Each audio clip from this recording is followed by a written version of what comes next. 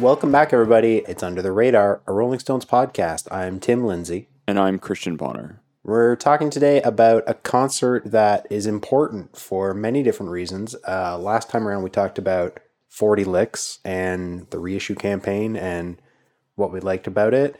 The Stones, of course, went on the Licks tour, which went all around the world and through different sized venues. It actually started here in Toronto at the Palais Royale club show that you can see on the 4 Flicks DVD. And if you have that DVD, you might have also seen bits of the concert we're going to talk about today, which is the Toronto Rocks show from July 30th, 2003 at Downsview Park. And it was notable for a couple different reasons. And I guess the most notable reason, aside from the fact that there were 500,000 people there and it was like a big deal for the city, was that it was the first Rolling Stones show both Christian and I attended. And this is, of course, a momentous day for that reason alone. Yes.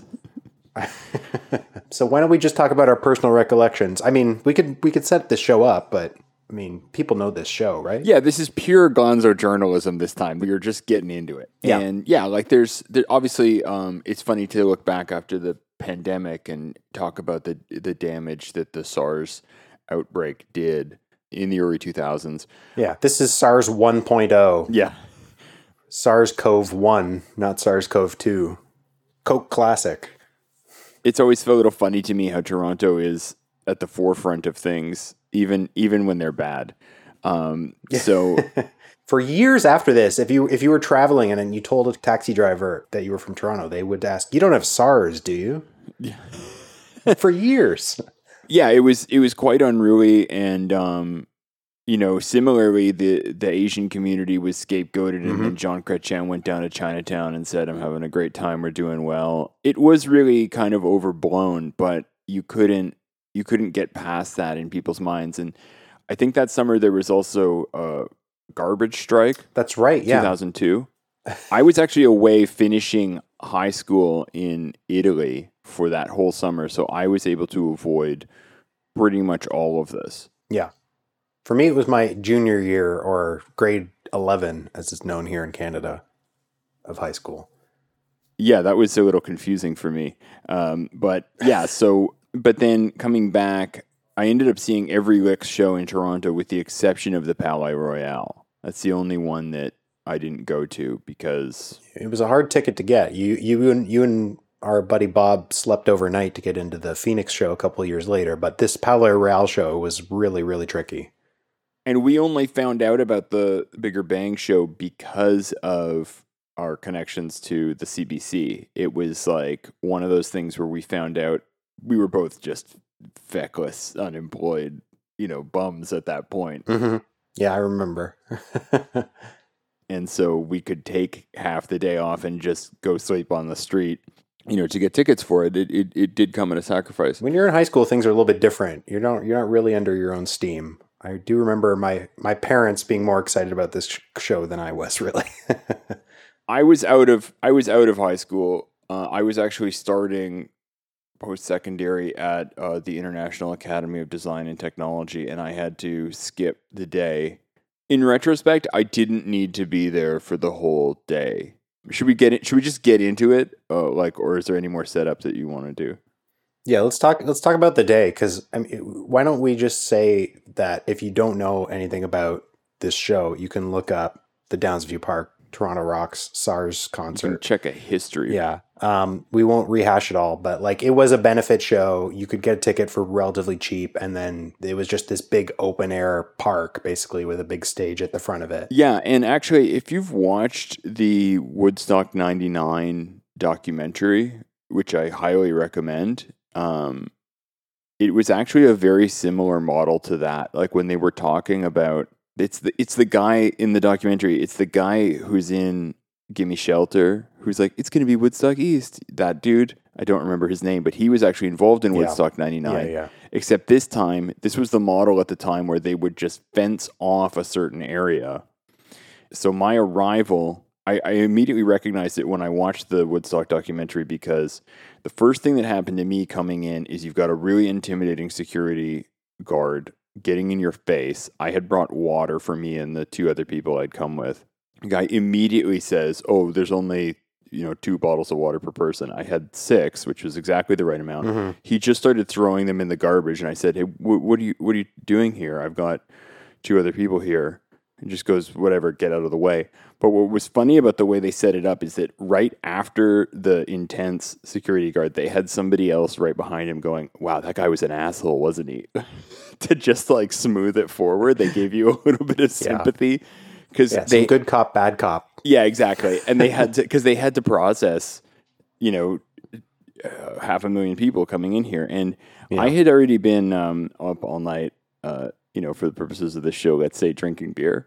So I was in like a bit of a state to begin with. And in retrospect, like I would never do this again. I would not stay up all night and then go to like just get into it in a pit, I feel like for somebody who hadn't gone to a lot of concerts at this point, and I had not, like I'd been to see some of my favorite bands, but I wasn't regularly going, certainly not to big outdoor shows like this. And one of my buddies who I went with also had a broken arm. So, we didn't really want to get right up into the throng at the front. Yeah. We were content to kind of like find a spot to put a blanket down, kind of halfway back. And I think we showed up sort of in the middle of the Isley Brothers set, maybe. That was a really cool thing. I'm glad that I did see them because there actually weren't there weren't a ton of bands that I really cared about. No, I started up at the front, but I kept wandering around trying to meet up with other people. And one of the funniest things that happened is I was walking through this crowd and I heard somebody say my name, and it was a girl from my high school. Mm-hmm. Like just randomly in my path. And that if anyone has been to shows like that, you're just sitting there trying to find these footpaths through people who are, there was still hacky sacking going on there. Yeah, of course. It's a lot. And there's really no organized way to get around it. They have the big, like, I was going to say back to the Woodstock thing that it's literally a walled garden. They would have $6 bottles of water. The reason why they were having all these rules about water is because they wanted to sell you very, very expensive water. I think at that point a bottle of water was like $3, and I was outraged by that, but that's just what they cost now. Yeah. So, I don't know. Time has caught up 20 years later with the concert prices. But that's what life is now. Life is just an overpriced amusement park. We're all paying carnival food prices now. But we should sort of like pay lip service at least to the bands that they booked, because I think Michael Cole was involved in this setup, who was promoting the Licks tour. Well, yeah, because he's probably the one who reached out to them because of the Stones' relationship with Toronto, and they wanted a big act to come and say it was safe, and there was a lot of rumors at first about who was going to be there. And what was interesting is that it was one of the few times that like the technical craft of how you put on a show this big was actually discussed in a public forum. I remember in the newspaper and on the news media, they were saying like the big challenge is how do you move backline for 15 bands. Mm-hmm. Because if you look at older festivals, they did Woodstock without even having a PA, and you can hear, and then the Who showed up with a PA, and they said, "Oh, thank God we've got something, and the show can happen." Right. And you can, in subsequent concerts, you can hear Pete Townsend complaining about this. Yeah. The Isle of Wight show, he says the same thing. Yeah. Yeah, it's not for children what he says there. It's a lot of cursing, but it's very blue. This is much more civilized Canadian approach, where it was like, okay, well, we know people who can support a production like this. The security company you mentioned, I remember that company because they had the red shirts, and I was working for them a couple of years later when the Bigger Bang tour came to town. So they were just sort of like the guys you booked for a big concert. It was a private firm. They would have between 10 and 15 guys way down the front, and then people at the gate, people wandering the crowd. There was like an infrastructure in Toronto for this kind of an event.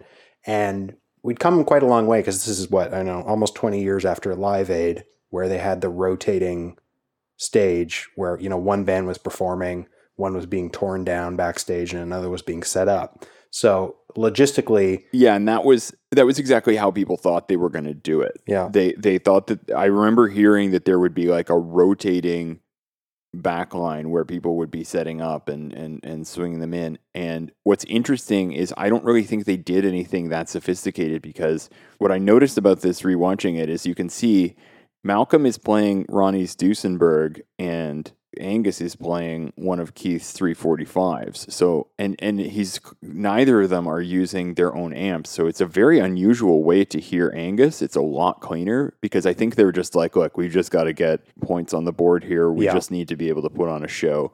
We've had 15 bands or whatever it is today. I don't know, because they had been touring with AC/DC in Europe at this point. I don't know if they had done the same thing or the exact same thing that you're describing, or if on those co-headlining shows that they were doing, if AC/DC had like another amp just kicking around specifically for this song where they would come out and feature. Yeah, my guess is that they're using whatever, because, Blondie and Mick both also play guitar in the show. So I have to assume that they were, my assumption is, I don't have to do anything, but my assumption is that they're using whatever the Stones rig is, because it really does not sound like the normal AC/DC stuff, which is funny because their rig was clearly there, but I think after a whole day of this, they were probably just like, let's just use what we can, and just sort of get into it.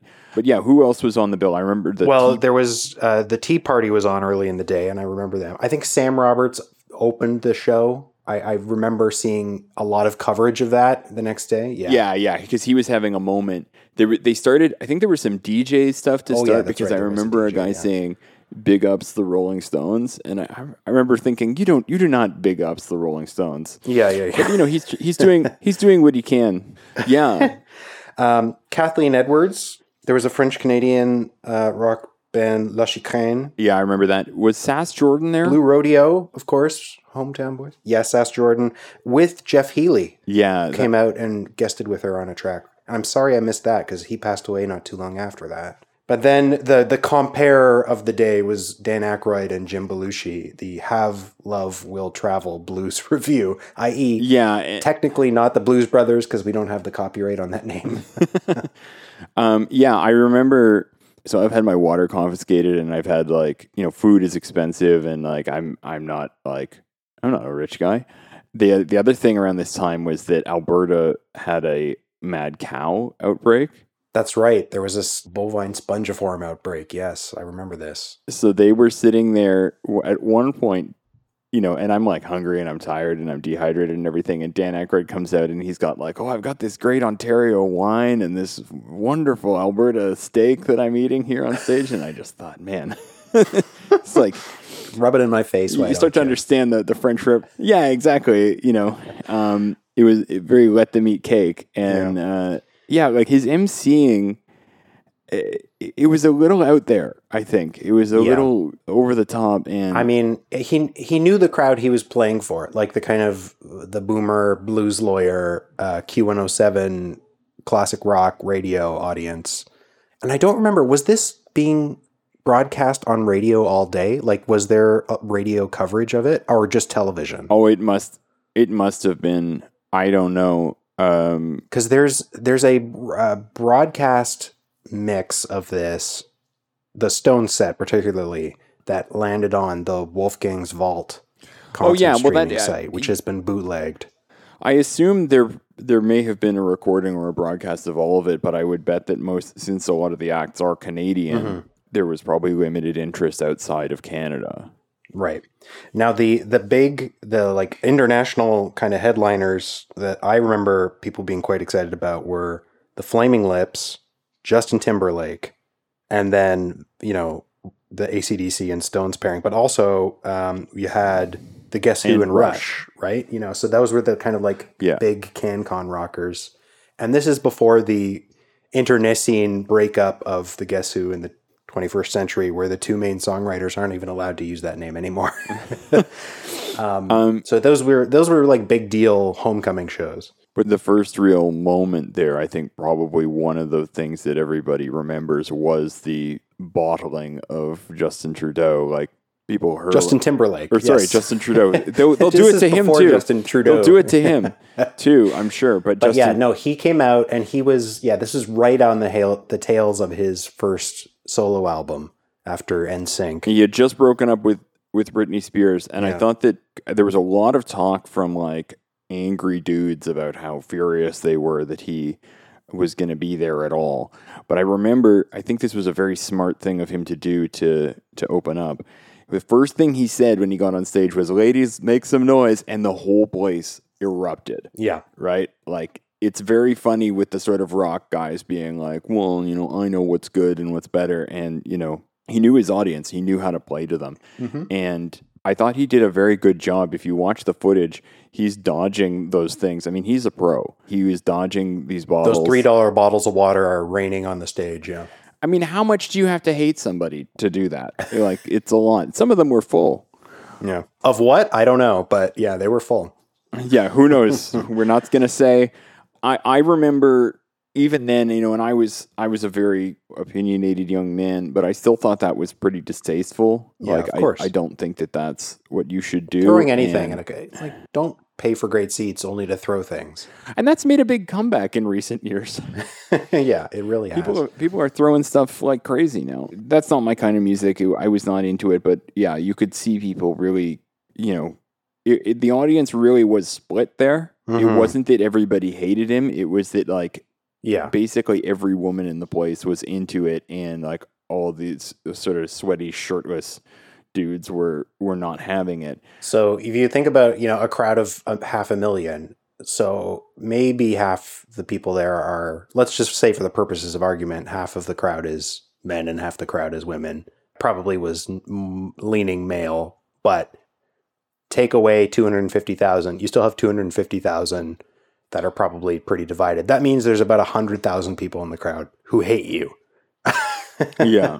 Yeah. And, you know, I think most entertainers tend to focus on that. Unfortunately, it's just something about the way we are that we're looking at the one person with their arms crossed rather than, you know, everybody else who's enjoying it. But that was rough, and I thought he handled it well and got through it.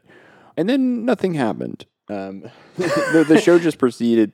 I do remember the Guess Who, because my buddy with the broken arm was a huge Guess Who fan, and he was quite excited that it was like, I don't know if it was the original classic 60s lineup or whatever, but in the 60s, it was a pretty big deal for the Guess Who to be headlining if they came to town.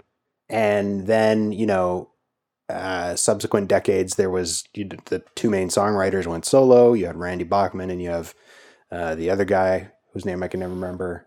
Burton Cummings. Bruce. Yeah, Burton Cummings. And the... Bruce. Yeah.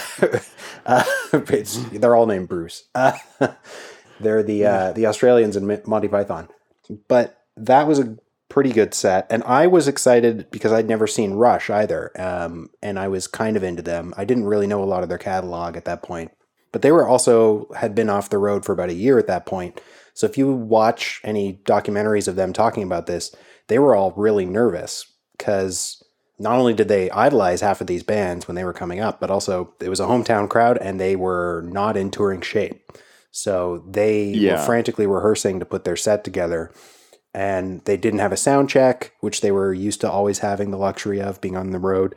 And so they're all like keyed up, and Neil Peart talks about like he's just about to go on and he feels a tap on his shoulder and turns around, and it's this old dude coming up to him, and he's like, oh man, it's probably some fan like trying to get my autograph or whatever. And he says, oh, I'm going to watch you tonight. And it's Charlie Watts. And he's like, oh shit, now I have to perform for Charlie Watts too. Yeah, like the nervousness. Now, I remember the Guess Who said, I thought they did great. Rush is, again, it's not my thing, but I thought that they did great. The funniest thing that I remember is right after Rush's set, these two dudes are like, okay, back to Hamilton. And I was like, if you wait 10 minutes, it's AC/DC. It's like, we just came here for Rush. That was very funny to me.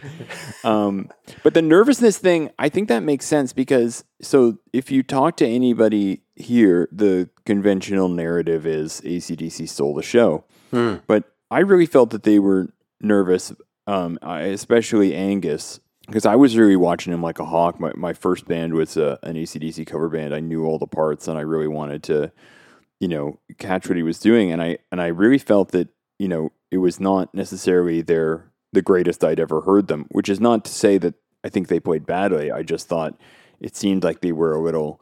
You just get off a plane, you open up here. This is like Brian Johnson says that Keith basically pressured them into doing it. Not that they didn't want to do it, but that they felt obligated to do it. They were just coming back from Prague. I think it was the previous, like 3 days before this, they had played a show in Prague together, and then they all diverted the European tour just to do this show. Yeah, and like I think that I'm not arguing against people's public perception. I think at a big festival, AC/DC is going to go down really well because it's really simple and tight and confined. And I think that there's a funny thing about what's happened to the meaning of rock and roll and the difference between rock and roll and rock, because AC/DC is kind of the last generation that I could say has anything to do with what I call rock and roll. There are obviously people doing it now. I'm one of them, I like to think. But in terms of like a stadium-sized act like this, yeah. Yeah, and I don't think that a lot of people are used to the way that the Stones play, and they are as alive and as free and open as they can be. Now, I have my own theory about this, because the first thing I heard when the Stones were playing was Charlie's first drum fill and Start Me Up. There were no guitars in the monitor mix whatsoever. And it's kind of a big part of the Stones. And I don't think that nobody was sitting there thinking, like, I was the only one thinking this, I'm sure, that there was something wrong with the mix. Most people just think there's something wrong with the band. So yeah. No, I had that perception too, and I was further back, so it wasn't just the monitors; it was the whole PA that was very. I was pretty far back too, and I think that we were getting like a different mix because up front, the people that I know who were up front could say like I was hearing it right off the amps, or like it was raging. Yeah. But most people are not at the front, and there's delay towers and all this stuff, and I don't know what happened because I could hear guitars in every other part of the mix, but who knows? Every other mix, every other band. But what I think is very interesting is that whenever I watch the footage, I think they're doing incredible. I think they're playing really, really well. And I think it's like one of the best set lists they've ever played. That opening block, Start Me Up, Brown Sugar, You Got Me Rocking, Tumbling Dice, Don't Stop. Yeah. I would have written it that way if I had the choice. So like that's exactly what I wanted to hear in that order at that time. And, Ruby Tuesday was great. Fantastic. Getting to hear The Nearness of You is a tough one to do at an enormous festival, getting people to sit and pay attention to that when they want to get wound up. But I was really happy to hear it. I knew he was doing it on the European leg, and I'd heard the famous bootleg, the version that's in Basquiat, and I loved it. And I was really, really excited to hear it, and that delivered. Because I started to make my way forward in the crowd as it went on. So, I don't know. I can't ever address anybody else's perception. The whole point of this podcast is that we have different opinions about the Stones than other people. But I've never really felt that was my experience, that it was like AC/DC was incredible and then the Rolling Stones played like garbage. But that's what people say around here. So I feel like a lot of people have that opinion because they were skeptical of the Stones to begin with, and they were maybe a little bit bummed out that the Stones were the headliner, and they were maybe rooting more for the home team as far as like, oh, all these Canadian bands are on early in the day, and then it's an Australian band and a British band closing it. I don't know. But yeah, and also regardless of the political implications, I have encountered that as well from people who were there. And Justin Trudeau again. Yeah, it could be Justin Trudeau. But if you watch, on YouTube, you can see the 40-minute chunk that was released on the Toronto Rocks DVD, and you can also watch excerpts from the CBC television broadcast. And the broadcast mix is the Keith Richards amplifier show. It is it is not what we heard in the crowd. It is like all the guitar, well, not all the guitars. Ronnie's guitar is pretty low in the mix, but buried. Particularly Keith's guitar is like really on full exposed, everything turned up. And the Stones are such a ensemble that if you mix them like a traditional rock band, it sounds terrible. Like they're not this thing where it's like one guitar is raging and all this vocal and stuff like that. I pointed out before, like if you listen to the original mix of Start Me Up, the drums are very, very low by today's standards. Certainly the kick drum, and Jack Joseph Puig tells this story about mixing. It's the new rock mix of what ended up as the new rock mix of Don't Stop. And he says that when he first brought it in the computer and he was doing it the way that he normally would, he wanted to like put everything on the grid and time adjust stuff and just thought this is a disaster. But he was mentored by Glenn Johns, and this sort of light bulb went off in his head and said, there is a volume at which this works, right? Like there's an appropriate volume for each instrument and section where this will work. And he said that once he sort of flattened the faders and just committed to what it is and pushed everything up, then he said, oh my God, that's the Rolling Stones, right? So I think that that's a huge part of how I'll be the first to tell you nobody really cares about mixing and production in a technical sense. But it does really have an effect on how it comes off in the end. Yeah, and I think the DVD mix, which I think was redone after the event by Ed Cherney, who was their preferred guy, he also mixed the tracks that are on the 4 Flicks DVDs. It's pretty good. It's quite narrow. So it's designed to be heard on television. He did Stripped. Yes, Stripped as well is one of his. But there is something kind of cool to compare and contrast because you can't watch both on YouTube. You can watch the Ed Cherney songs for those 40 minutes. And then for the other tracks, there's the broadcast mix. So, you know, you're going to hear Tumbling Dice like full bore Keith. You're going to hear You Got Me Rockin' full bore Keith. Well, that's what you want. Yeah. Why don't we take a break in a minute and then we'll go through the whole set list song by song. But to just finish that thought, like it's good to sort of see the two different approaches and, you know, compare for yourself. The video quality of neither the DVD nor the broadcast on YouTube is great by today's standards. It was all standard definition cameras. But we're going to do it again. I don't think they have the masters. Well, but look. Well, maybe they'll remix this. I don't know. We'll see. We've asked for it. We've done it so many times. I'm just going to say this would make a fantastic archival release. Yeah, because you have the 2 guest spots. You know, Justin Timberlake and AC/DC aren't exactly... not exactly a lightweight. 50 years into their career, AC/DC are still making the cover of, what was it, Time magazine? I forget. They're doing something this year. Oh, that's a Desert Trip thing, right? Yeah. Yeah, it was, or whatever they call it, the metal version of Desert Trip. Power Trip. Yeah, Power Trip. I believe that was correct. But I was going to say about the public perception thing, I was just talking about this with our friend Bob, that like the 90s was a super active period for the Stones. They did a ton of great work. The touring, even if you don't like the records, I mean, the tours from those years are fantastic. They've been playing consistently since they got back together in 89. But there was a real negativity about the Stones in those days that they have actually finally outlived. You know, that now they're kind of cool again, even if people don't really think of them as much as, say, we do. But there was a real 90s, early 2000s cynicism about them at that point. And I think that also really played into it. Yeah. I don't think this has ever bothered them because what they're seeing is, you know, their millions of fans and their royalty statements and their offers to license their music. It's never stopped being meaningful and important to people. But certainly among younger people, it was very, very uncool. I had that attitude at this point. I mean, I didn't really know the catalog other than Hot Rocks and I think Voodoo Lounge because I'd heard the CD of Voodoo Lounge at some point before this, but I didn't know Tumbling Dice because I'd never heard Exile on Main Street. Like I was in that late 90s beta mindset of the Rolling Stones are just like the Hot Rock stuff and they haven't done anything good since. Yeah, and I felt that way. There was a lot of that about David Bowie at that time too. If you talk to people, like David Bowie has ascended to this other status, but like in the 90s, people were just saying, well, he shouldn't do drum and bass and he never did anything better than Ziggy Stardust and that's all I want to hear. And because of this, I didn't go see him in 2002, which I really, really regret because the reality tour really was it. And that was about the best it got for my money. And what I really love about seeing younger people is that, like, when I wore a Beatles t-shirt in high school, I would be made fun of, you know, whereas now it's just an accepted thing that some people like older music and do that style, which I think is very funny. It's great, really, but it's kind of interesting how, like, Nirvana fans used to make fun of me.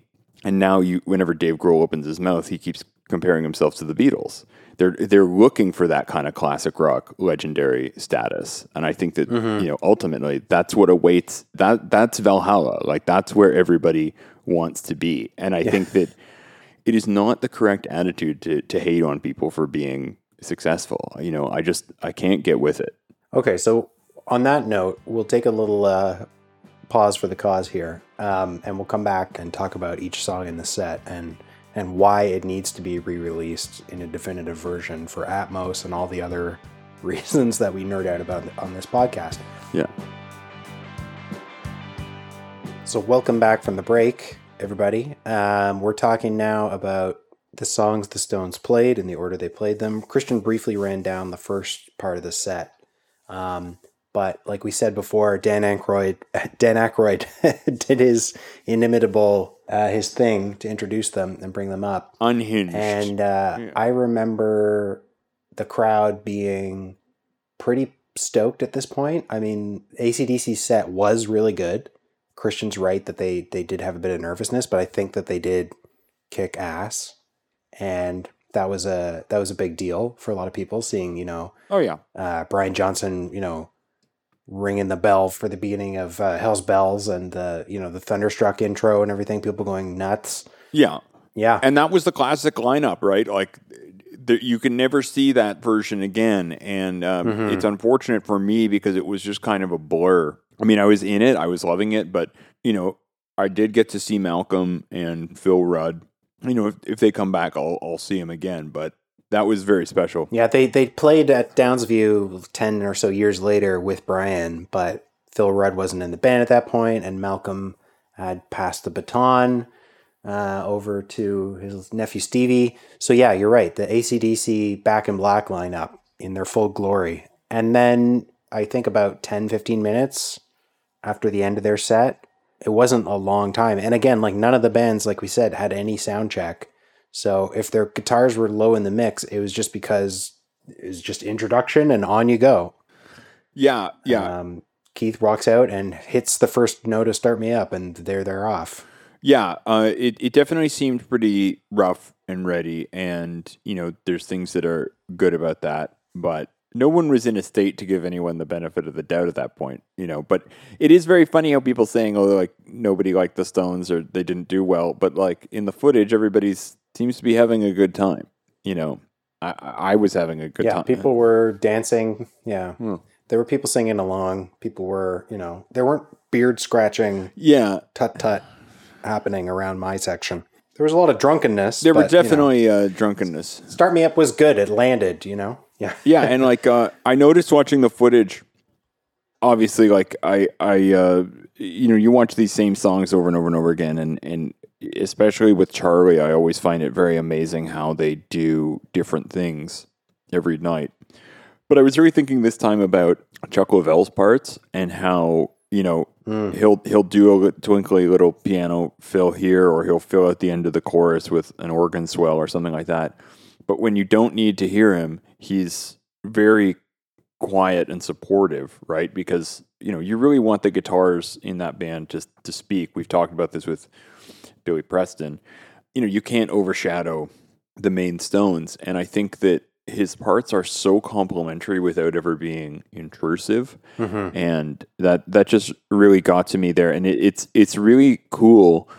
One of the coolest things about Start Me Up is the amount of space and quietness in it that gradually gets more and more filled up as the song goes on. Because if you listen to the beginning, it's like there's a lot of space between each of the guitar parts. Ronnie might just play a few licks here and there, but by the end of it, they're both kind of going full bore.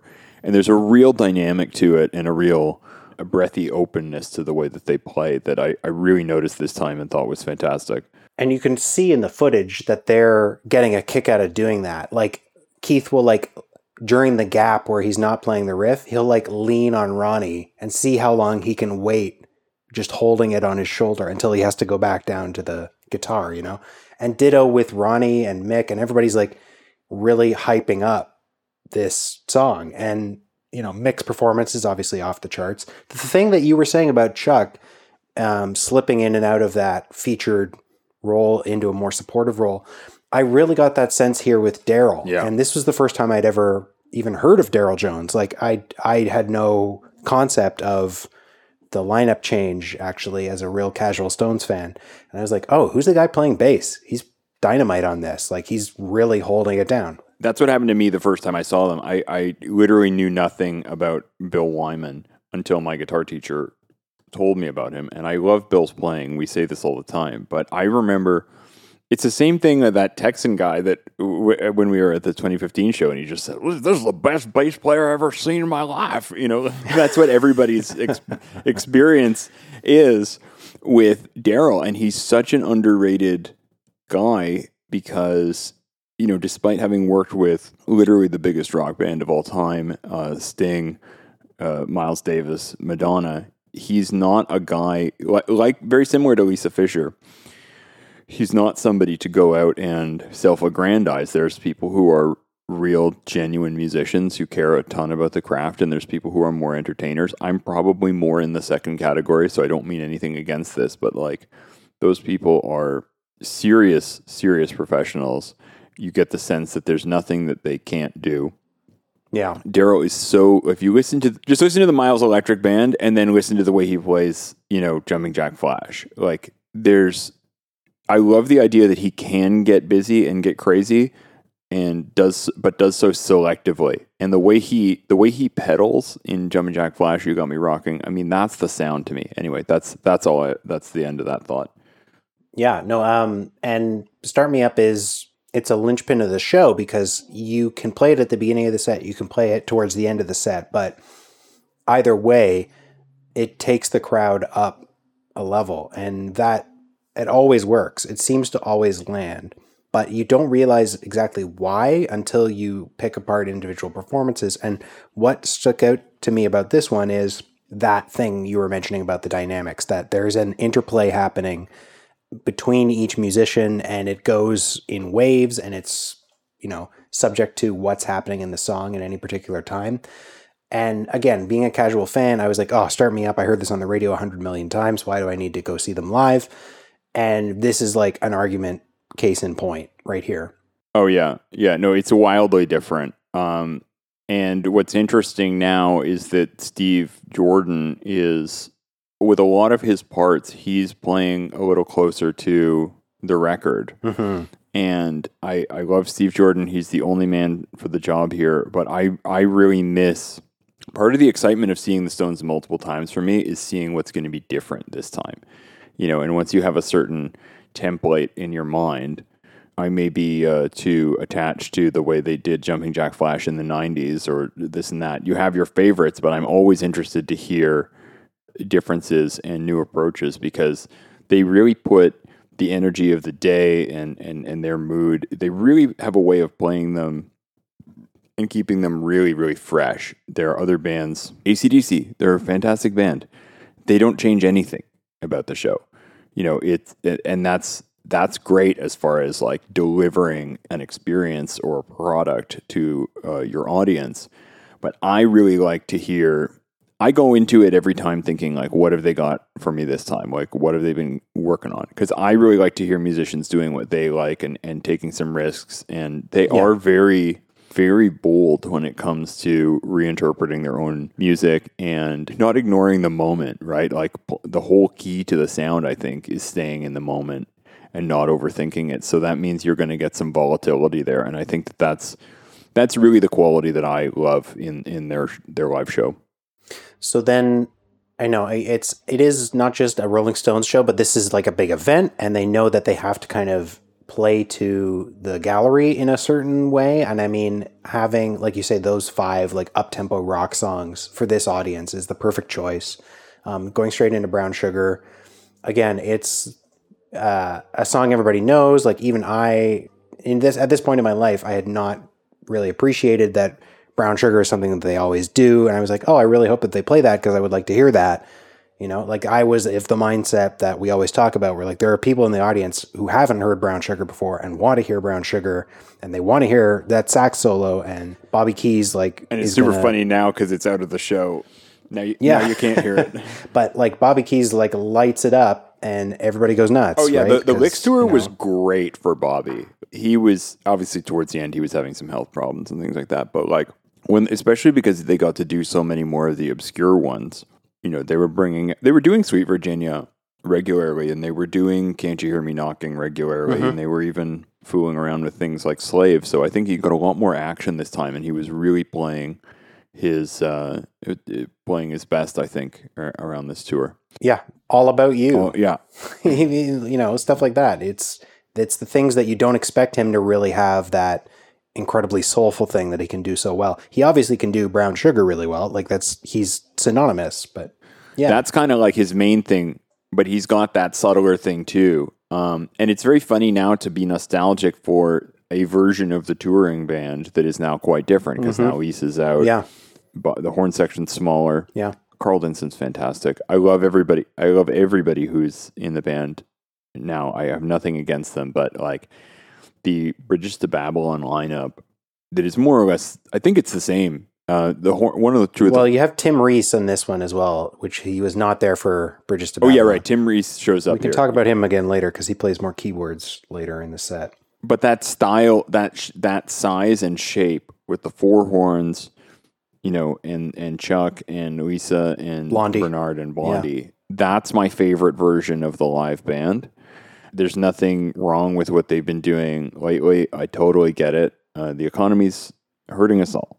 They gotta cut those costs too. And Mick doesn't suffer for it. He's right there trying to get them all in the black. But that's a funny thing to me, because when I saw Lisa in the show, I'm always so happy to see her. I think she was the greatest. I think she brought so much to the band, and it's hard to compete with somebody Sash Allen's only been doing it a couple tours now. It seems like it's not that long, but it's been since 2015, or 2016, or whenever they started. It was the No Filter on Fire, whatever that was. 15, 16 is the dividing line, because we saw the last show with Lisa in Quebec in 2015, but they're not even on stage. Bernard and Lisa don't come out until Tumbling Dice in this version of the show. So the next Brown Sugar and the next tune, You Got Me Rockin', it's just Chuck. And on You Got Me Rockin', also Daryl singing back up. Yeah. He comes up all the way to the front of the stage for the chorus. I love that he sings on You Got Me Rocking. And that's, to me, like, because Voodoo Lounge is his first record, I always think that that's like the Daryl song. Yeah. But it's interesting to think about the way that the show is structured, because the Licks tour, and you can see there's the multicam footage on the DVDs where Bernard is under the stage for the first couple songs, just like hanging out. But that's at our Stones show. For a big festival like this, they didn't have an extra monitor, they didn't have enough wireless channels, so they don't do that here. And so these are unique versions, even on the Licks tour. Yeah, and I was just going to say that this is sort of like the B stage, right? The opening of it is actually the B stage lineup, where it's just the six of them.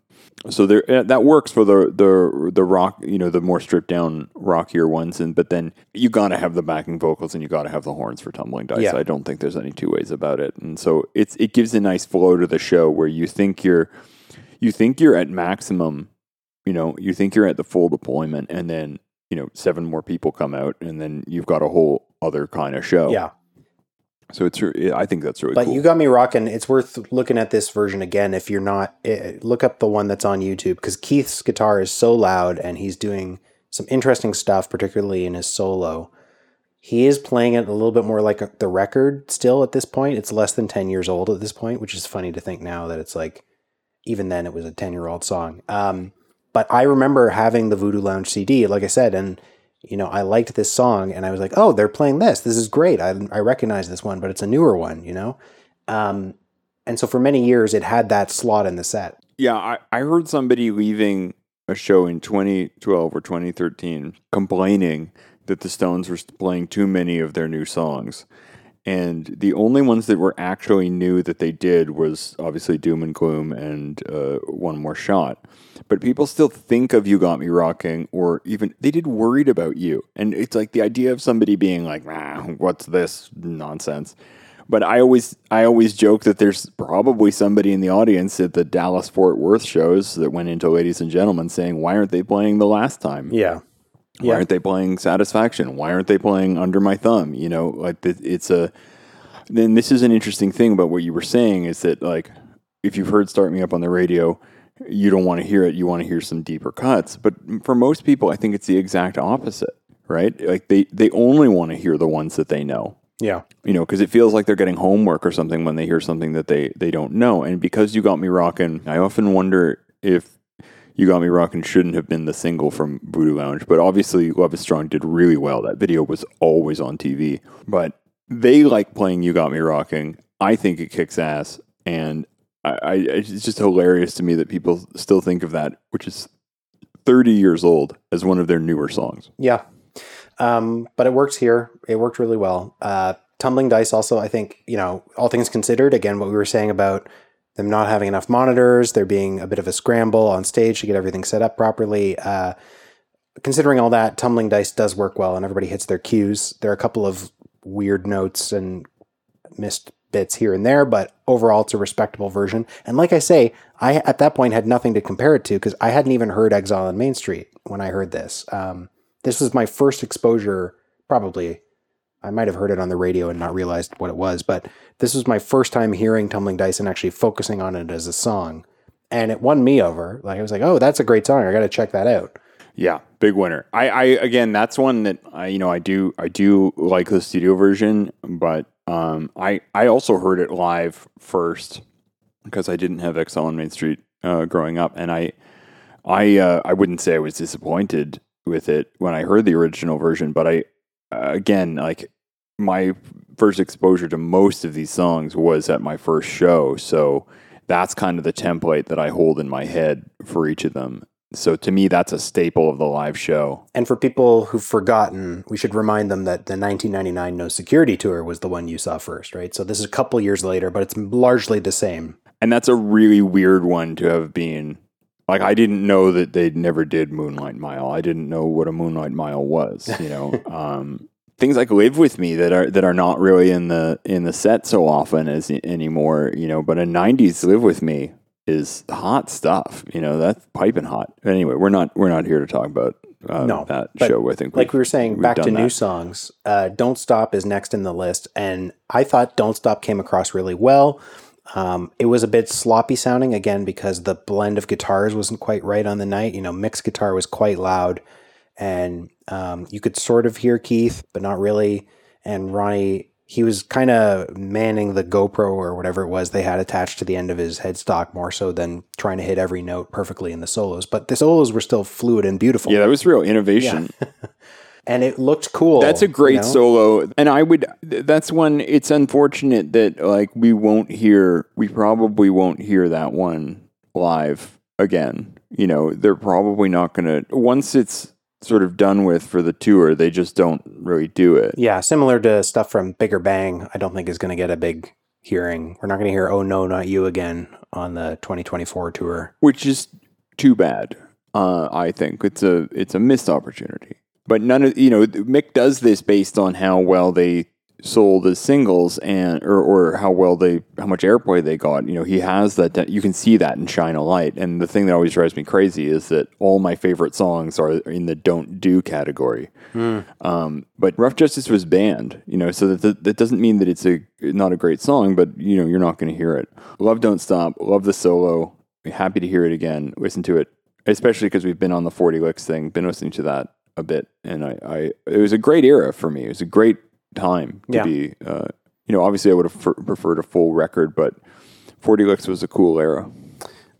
Ruby Tuesday also, again, I'd heard it on Hot Rocks, and I wasn't expecting them to play it, and I didn't realize how anthemic it was until the crowd started picking up the chorus and singing along, and it's one that sort of takes off. Worked really well. Yeah, it gets some extra energy from the crowd.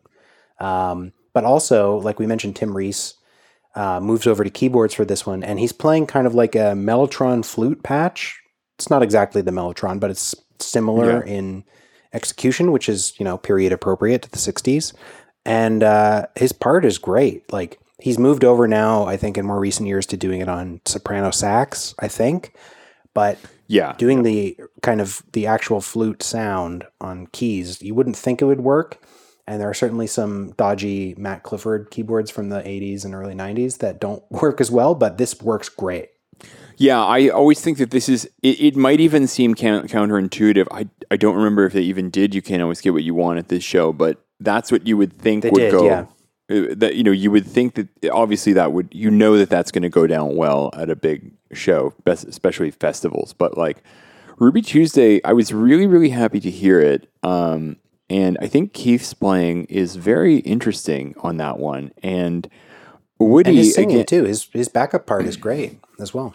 Yeah, and Woody with the volume pedal, it's kind of a shame you can't really hear too well what he's doing, but that's probably kind of the point, that it's supposed to be like everybody's playing a little subtler there, and so there's more room for the melody, and it can be more kind of expansive. But yeah, really went down well. Always happy to, I've only heard, I think they did that at the Skydome Bigger Bang tour, and I think that's the only 2 times I've gotten to hear it.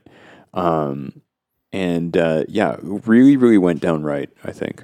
Yeah, this is one of those ones that, like I said, the crowd knows it, and they kick in a little bit extra gas when they start singing along, which is awesome. So yeah, next is You Can't Always Get What You Want, and it's Michael Davis, I think, playing the trombone instead of a French horn for the intro. And then it's a pretty respectable version, and I think again Lisa's under pressure here to hit that really high note. And I don't know if something about the broadcast mix, it's like her voice is a little bit too nakedly out there, and it doesn't quite blend as well. But yeah, apart from that, like all the solos and everything work well. I would be wary of judging it by that broadcast mix, and this is again why we need a better one. I thought it was very interesting with the more recent tours where they've used the local choirs. It was a little frustrating to me because I know Lisa can do it. She's very consistent with it, and sometimes they would, that moment wouldn't quite come together correctly. I'm going to give her the benefit of the doubt here, is what I'm saying. Once we have a better mix, I'll see what I think about it. I have almost no memory of this from being there. Yeah, it was a big sing along, and I do remember. But after Ruby Tuesday, it was like, okay, now we have to sing along. Kind of, it was like this is the section of the show where we're going to have crowd participation, and not the kind where bottles are raining on the stage. Yeah, and that comes in the next section. It's Only Rock and Roll is another one that people want to sing along. So what they're trying to do here is ramp up the tempo here and connect it somewhat with the next section, which is the Justin Timberlake guest appearance. This part of the show is... just to briefly touch on It's Only Rock and Roll, it was good. And I do, again, this is one of those ones where I'd only heard it on the radio. I didn't have the album. I didn't really have any attachment to the studio version at this point. The fact that they were playing it a bit differently was fun, and it was cool. Yeah, and again... now I'm kind of a little tired of this arrangement, and I want them to go back to the studio arrangement. Yeah, I'm the opposite way. I much prefer the faster tempo.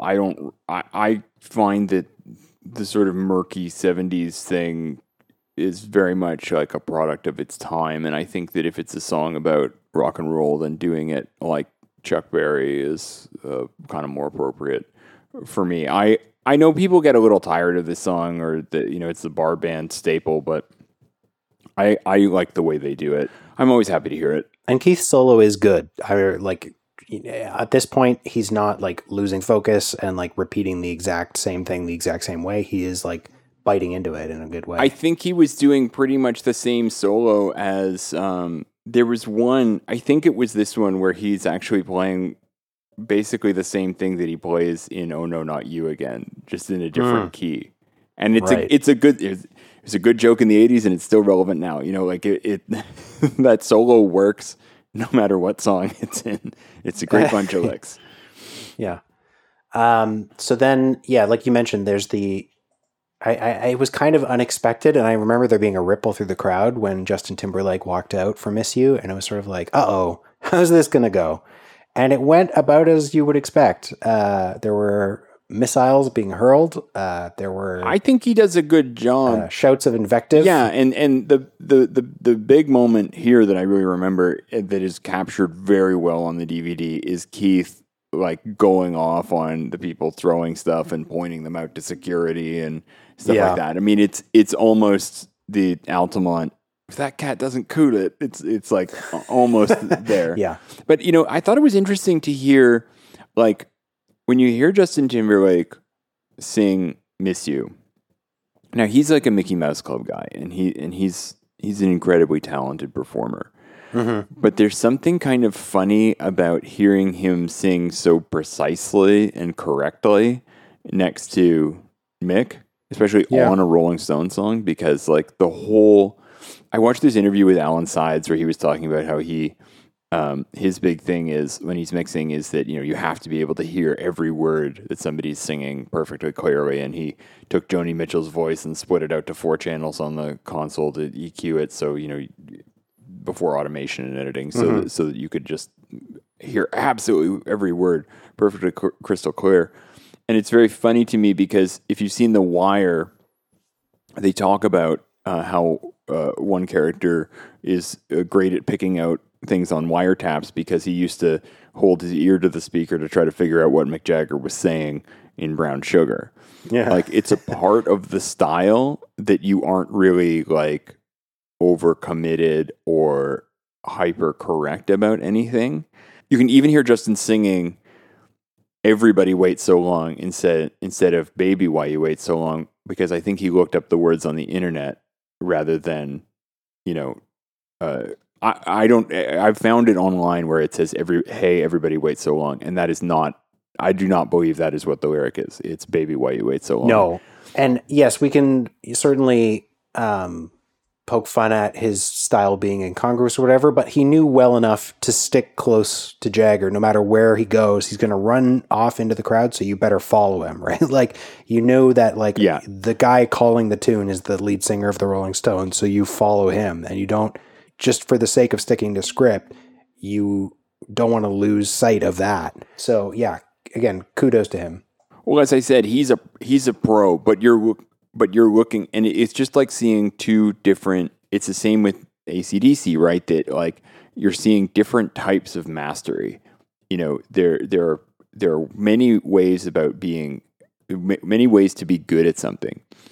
What's interesting though to contrast is that Mick literally invented frontmanery, and it's very interesting for the people who say, well, Mick's on autopilot now and he does all this stuff and it's all super choreographed.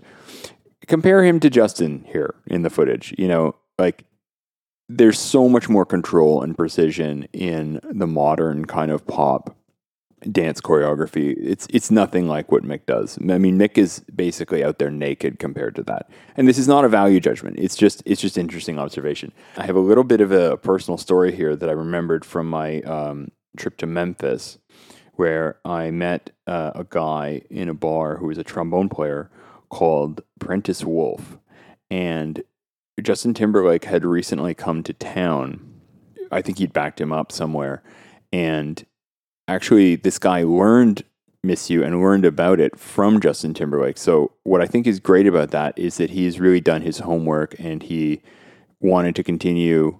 He obviously liked the song and learned about it. Sometimes, like Jack White didn't know anything about Exile on Main Street till he played with them and did Loving Cup. But sometimes they have this way of like directly educating younger bands. And it was very interesting and cool for me to see that he had passed that on in turn. Interesting. So that was just a neat story. Know about that. So then it's Keith's set after the kind of hype Miss You happened. Like you mentioned, Nearness of You. It was great. Yeah. Oh, man. Happy, I remember being pretty good. Yeah, Happy went down. Like I knew, I could very much feel, Mick Jagger jokes about this, that when they do an obscure one, there's one guy who goes, yes, and everybody else goes, what? And I was the guy going, yes. I was so thrilled to hear Nearness of You. Happy is one that if I never had to hear it again, I would not. I love it, but I don't need to hear it anymore. But again, this was the first time for me hearing it, so I needed to hear it. yeah. And it's no. And at this point, I was a little more, I would have been more happy with Before They Make Me Run or You Don't Have to Mean It or whatever. And I've never really liked it when they drop. I don't like when they do it in A. I prefer it in the original key, which Steve Jordan says Keith is doing because he's quit smoking. So that's great for me.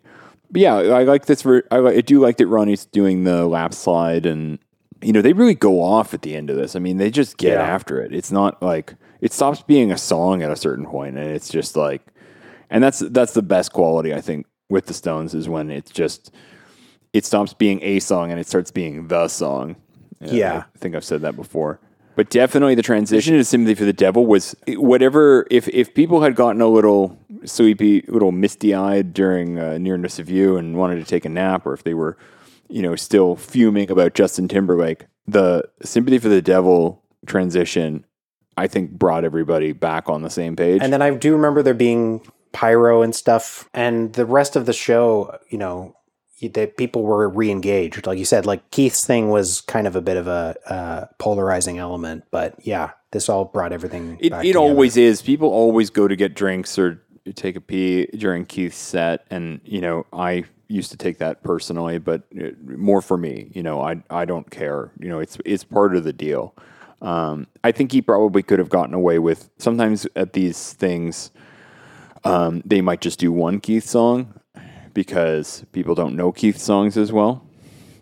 So usually he'll just bust out Happy and they'll get on with it. But, he went for the full 2 here, and, that's a matter of public record now. I definitely remember, Pyro and the guitar solos and everything. Sympathy for the Devil definitely got everybody moving again. I do remember the AC/DC thing landing really well because their set had gone down so great, and the crowd were overjoyed when they came out for Rock Me Baby. Yeah, and again, it's really interesting to hear them not playing their usual rig, because I think what's always very interesting about that is, people have done this to me where they make me play some metal guy's rig or something like that, and I still sound like me. So it's kind of fun to hear, like, Malcolm Young is he almost never played any other guitar but that Gretsch. So it's very funny to see him with the Duesenberg, and it's like, no, the sound is Malcolm, and even though Angus doesn't quite sound the same because he's not using his same amp, I think like you can almost hear the notes much more clearly because it's less distorted. And, I don't know if I need to say this, but Angus Young really is one of the great lead guitar players of all time. I think it's very easy to underrate them, but they're an extremely good bunch of musicians. The only thing with that one is the tempo is a little fast for me, and I think that there are more appropriate ones where it's a little slower, but I think they're getting conscious of the time and everything, so they're trying to just get into it. And it comes off very well. It still works just fine. Yeah. And I remember after that track and then the next track after Honky Tonk Women, people were getting a little tired. People like you'd been out there all day. I'd only been out there for about 4 hours at that point, but that's still a long time to be out in the hot sun and be rocking out. Yeah. So the rest of Honky Tonk Women and Satisfaction to me was a bit of a blur. And then I remember turning to my buddy and being like, they're going to come back out and play Jumpin' Jack Flash. So we may as well start moving towards the exit because I know what Jumpin' Jack Flash sounds like. But then when they came out and they started playing it, I was like, oh, no, I don't. Because what I see, and you see this at a lot of shows, is that you go, nah, nah, nah, nah, nah, and then just everyone starts leaving, right? Like it's just there. Yeah. And honestly, like I used to say I used to find this, again, I used to take this personally, but I stayed for the whole thing, and I ended up having to walk home on the highway like a Mad Max Road Warrior. So, I do kind of get it. But, yeah, like what I do love about the DVD version of the mix of Jumpin' Jack Flash is that the Danelectro sitar guitar is actually sitting kind of better than you heard on any of the other DVDs. Because I think it's a really cool thing, but I think it works better on Street Fighting Man than Jumping Jack Flash, but you do kind of miss the sustain and the pokiness of, Ronnie's, he normally does it on like a Strat or something where it's a little more in your face. But this was balanced actually, at least mix-wise, it's balanced pretty nicely here, and it's a valid thing to do. It's a good approach, and I think it's cool that they take risks like that. Yeah, this one's a keeper for sure. And if you can track down this DVD, it's worth having in your collection. It's 2 discs, but there's only 40 minutes of Stones on it, so balance that however you want. But like we said, we want the full set like properly mixed. So if anybody out there pays attention to this and can volley for that on our behalf, please do. And we've rambled about this for a long time, so maybe we better wrap up. Well, obviously Mick listens to us, and that's why we always get the archival releases that we want. But anyway, yeah, so let's close it. It was a good time. I remember it well. It was 20 years ago plus, and I think this DVD will be celebrating its 20th anniversary next year. So it seems like a good time to do another reissue, I think. But yeah, with no further ado, thanks for listening. Please, again, write to us if you like the podcast. Please subscribe to it. You can always get us at rollingstonespodcast@gmail.com. Thank you for listening. Hope you had a good time. I've been Tim Lindsay. And I continue to be Christian Bonner. Until the next time, we say goodbye.